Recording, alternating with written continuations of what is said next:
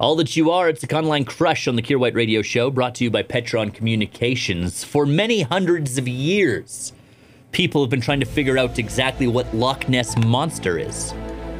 All sorts of claims, from an extinct dinosaur to people just dressed up in costumes to try to fool people. However, a top scientist, or so he claims, says he has cracked the enigma of the Loch Ness Turtle. He believes that is in fact an ancient species of sea turtle. Professor Henry Bauer is his name. He's like, yep, pretty sure it's an undiscovered sea turtle trapped in the loch as the waters receded at the end of the last ice age. He's like, there we go, we solved the mystery. It's a sea turtle, long-dead sea turtle. Here's my question about the Nessie thing. This guy's like, hey, yeah, a turtle got all trapped up in the loch. And that's the Loch Ness Monster.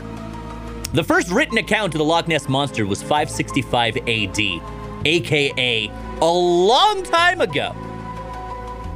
Are they claiming the sea turtle's immortal? Are they claiming the sea turtle's immortal? Or are they claiming that the sea turtle got trapped with another sea turtle and they had a bunch of sea turtle babies and then they just carry the tradition of the Loch Ness Monster down the road? Are the sea turtles immortal? Are the sea turtles immortal? That's my main question regarding this here scientist's claims about immortal sea turtles in Loch Ness. Kier White. I am a golden god! Weekday afternoons on The Bear.